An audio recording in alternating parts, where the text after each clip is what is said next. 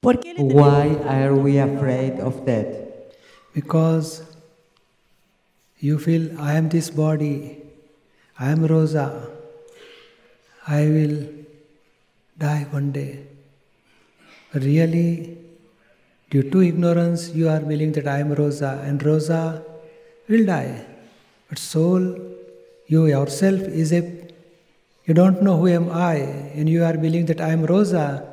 That's why you believe that I will die. And that's called, I am Rosa is called egoism.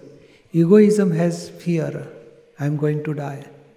But once you get self-realization, I am not Rosa, I am pure soul, and soul never dies, never taking birth, then that fear will go away. Oh, I am pure soul, I am permanent, I am not going to die.